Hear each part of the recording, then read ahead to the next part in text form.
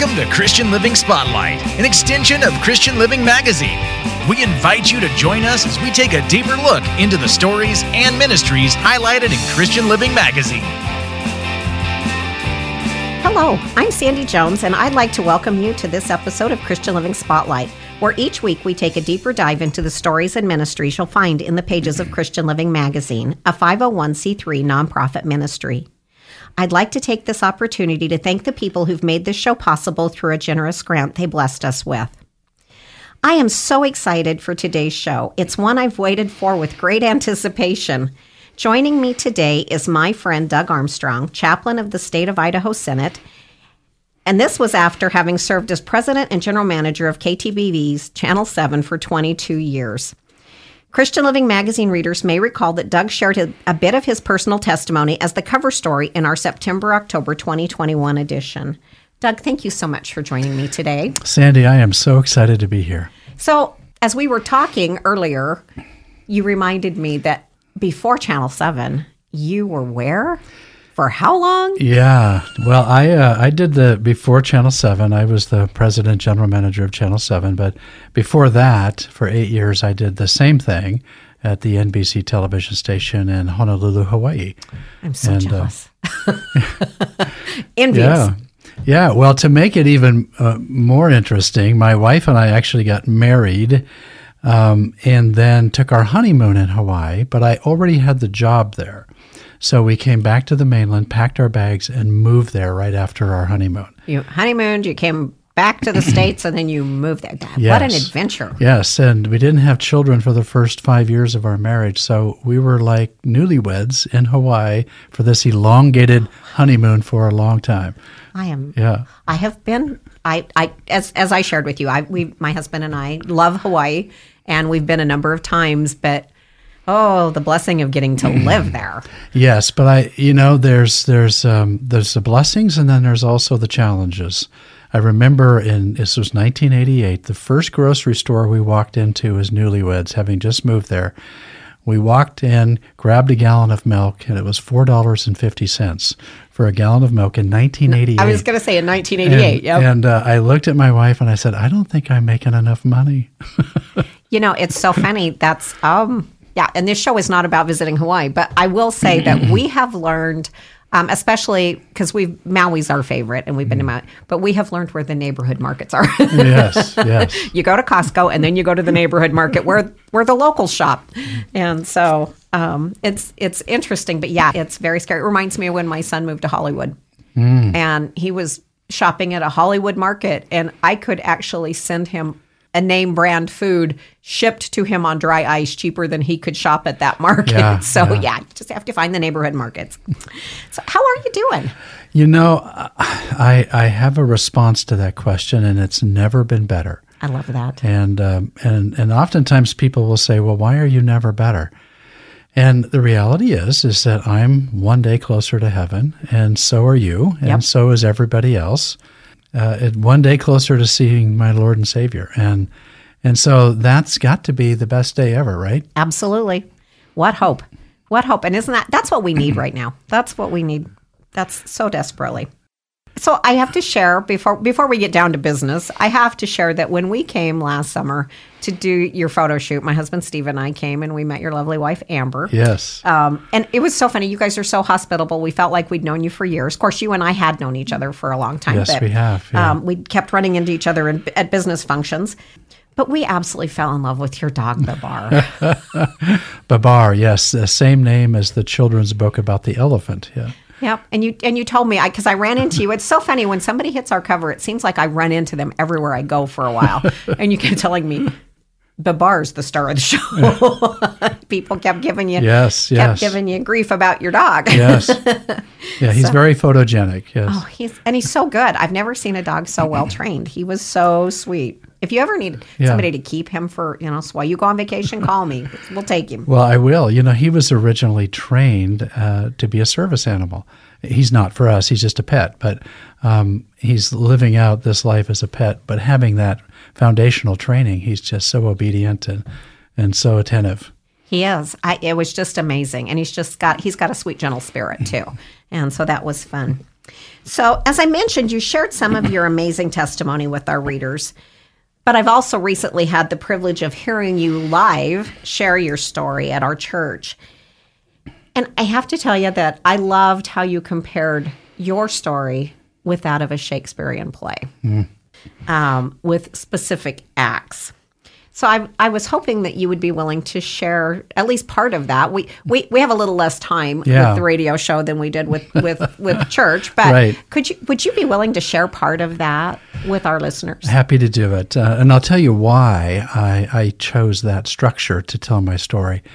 I had a pastor one time ask me if I would put my remarks together and come and give my testimony. And so I decided I needed to write it out first because, being an executive all of these years, I wanted to have an outline. I wanted to have an approach so I could, be honorable to time and everything. But when I first wrote it out, it was 47 minutes long. And I thought, that's not going to work. No one's going to pay attention for 47 minutes. So there's this old saying in television, make it half as long and twice as good. Oh. And so I started to go through and try to edit and cut things out and try to merge sentences and just trying to get it down to the 20-minute mark, 25-minute mark. And I was really struggling. And then I recalled that William Shakespeare wrote 38 plays, and all of them were divided into 5 acts. And he did that on purpose because any story can be told very well in those 5 acts, where the first act typically introduces the characters and the setting. The second act talks about the complications of the story. And then the third act is where you reach the climax. And the climax is always in that Act 3. And then in the fourth act, the climax is shadowed with confusion, putting the final outcome in doubt. And then the fifth act is where you tie up all the loose ends and the story is over. And if you think about it, every human on planet Earth has 5 acts. Yeah. And you can tell your story. Anybody can do that in those 5 acts. So I used that template and took my 47 minutes and put it into that 5-act structure, and I was easily able to get it down to about 20 minutes. That was cool. And you did an awesome job Sunday at church, I can just tell you. Well, it's kind of fun too, but Shakespeare was brilliant, and he was quite a playwright, and so it's kind of fun. But most people that I run into in the Treasure Valley know me from my 22 years at Channel 7, but that's really Act 4 of my life. And so, I always tell people, if you go to the Idaho Shakespeare Theater and you walk into an unfamiliar play in the middle of Act 4, you're going to be lost. You're not going to know why the characters are doing what they're doing. So when I meet a lot of people in here in the Valley, they've pretty much walked into my Act 4. And so in my testimony, I try to take people back to Acts 1, 2, and 3 so they can have some context and understanding. So where do we start on Act 1? Well, I'm kind of unique in some ways because I'm actually from Idaho, and I'm meeting fewer and fewer people that are actually from here. And my wife is actually from Idaho too. She was born in Idaho Falls, went to Kuna High School. I was born and raised in Lewiston, Idaho. Graduated from Lewiston High School. But, in terms of my faith journey, that would be my Act 1, growing up in Lewiston. And my mother was a woman of faith, but my father was not. He was actually a race car driver. He was an agnostic and a bit of a rebel, really, when he was a young father. And I just always thought my father's world was way more interesting than my mother's. And my father just seemed to be excited all the time, and he was a good man, he was an honest man, but a rebel and a non-believer. Now, later in his life, he did make a commitment to faith and to Christ, but not as a young father. Yeah, but there's great peace of mind in that. Not gonna lie. Yes, there is. And so I just kind of followed in my father's footsteps, and I never looked back, and that was... that carried me all the way through my childhood, into my teens, into my 20s. And I kind of grew to believe that Christians, frankly, people of faith, were a little naive. I can see that. And I felt they were unscientific, and because science actually played a pretty big role in my young childhood. And I tell this in my testimony, but I was completely head over heels enthralled with the Apollo space program, and it really had an impact on me. Yeah. And I'll just give one short little story to tell you how much it did. My mother knew that, by the way, and my father knew that. They knew that I was engrossed with this idea of sending a man to the moon and bringing him home safely.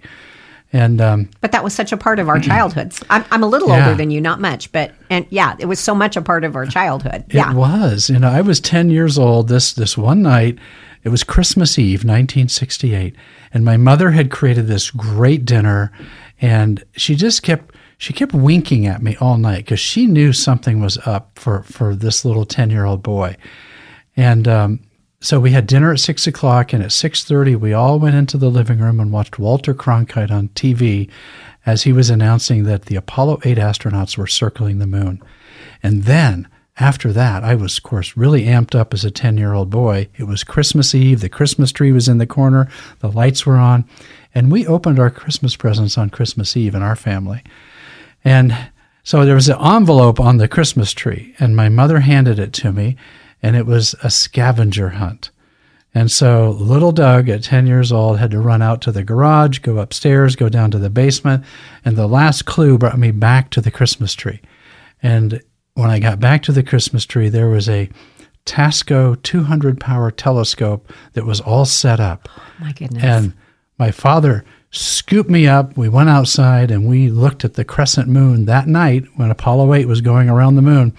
Now, I could not see Apollo 8, but I told all of my friends at school when I went back in January after Christmas break that I could see Apollo 8 that night, because I was a little liar and I, a little prideful at that age. Had to be cool. Yeah.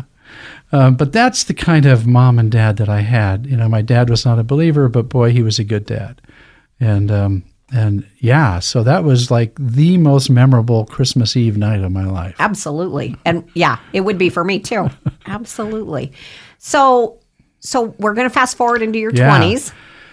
And this part, there was part of this that really surprised me because I've known you for, we crossed paths at business meetings. And so, but I've always seen the more studious business side of you, I guess, into our more recent years. You've seen my Act 4. Yeah.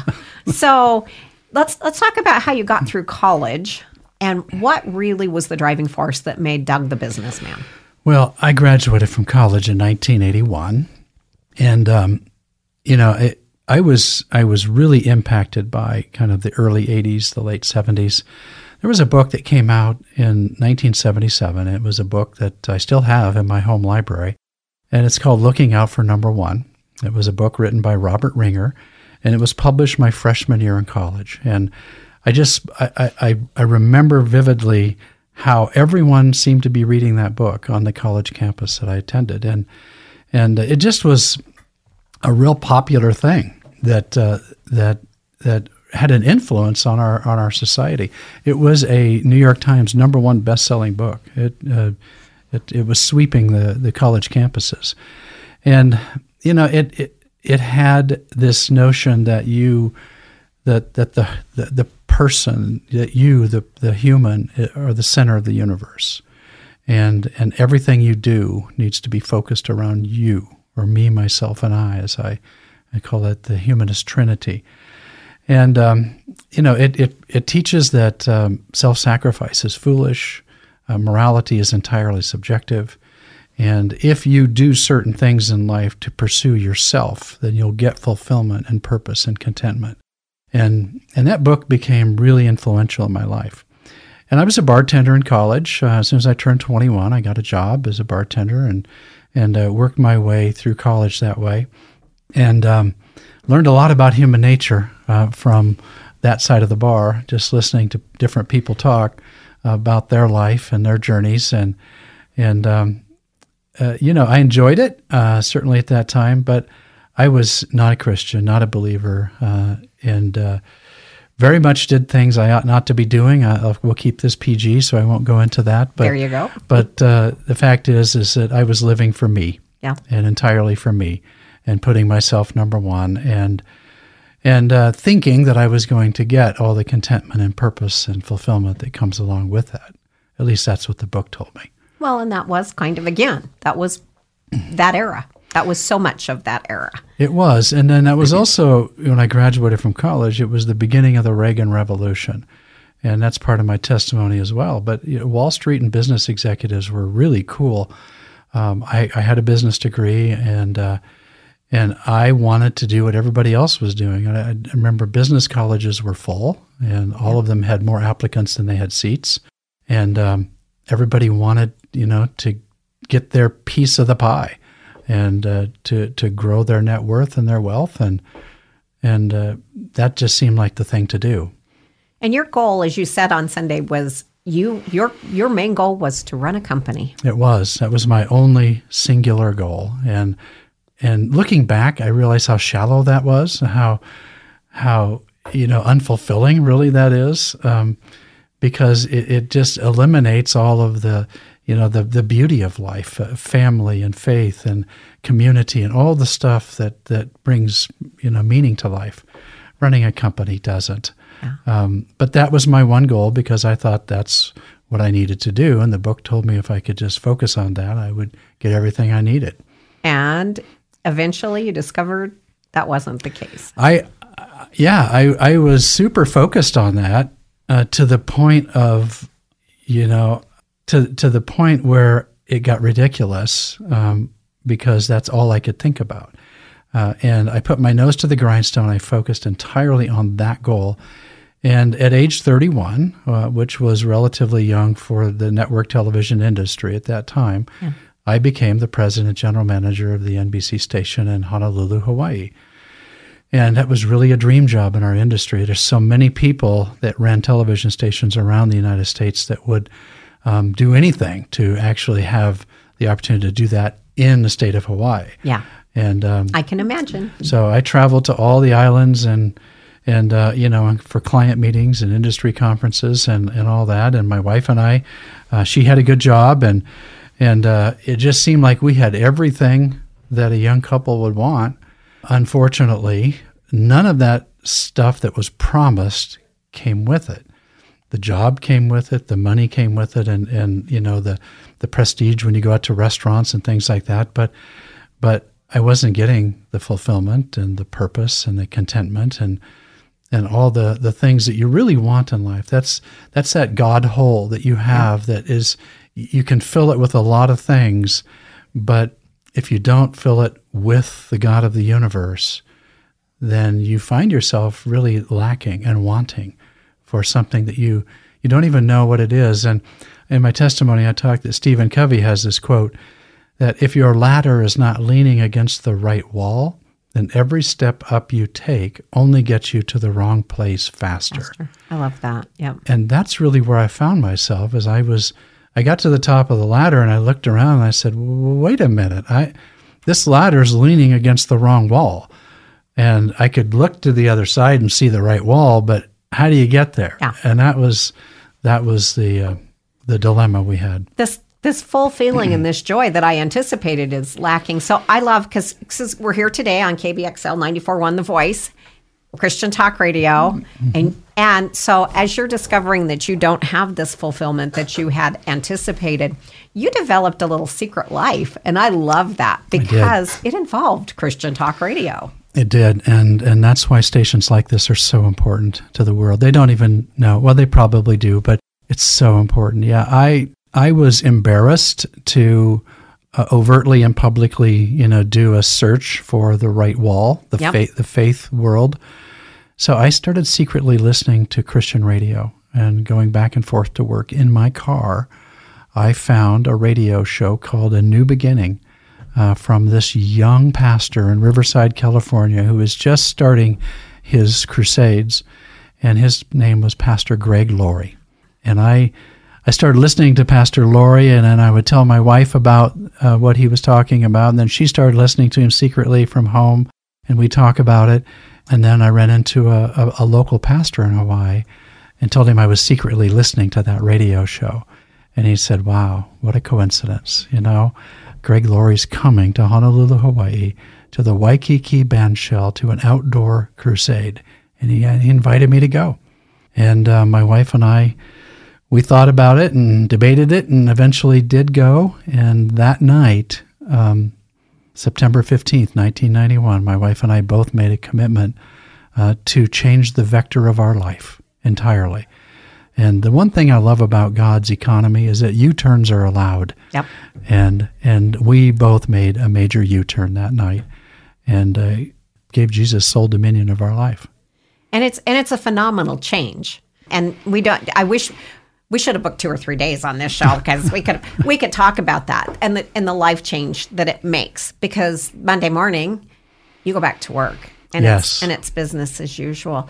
But Greg Laurie made a phenomenal change in your life. And that's kind of what brought you here today. When we did your story last summer, you said, I really want to save my radio time for closer to the Boise Harvest. And you have really dedicated a lot of your own personal time and energy to the Boise Harvest Festival that's coming up April 23rd and 24th at the Yes. Extra Mile Arena. So do you want to share a little bit about that? I'm so excited for that. We're going to have some great musical acts. Greg Laurie has had this in the pipeline for 2 years now. Yeah. It got postponed because of COVID, because Boise State couldn't allow that many people crammed into a facility. But we can now. Yeah. And it's happening. And Greg Laurie will be here with Chris Tomlin and a number of other musical acts. The beauty is it's entirely free. So please come, bring your friends. The doors open Saturday night and Sunday night at 4:30 p.m. The event starts at 6 p.m. So come early because it's open seating, and you will not be disappointed. Greg Laurie I'm so proud of him. He is so able to communicate the truth in this loving and kind way.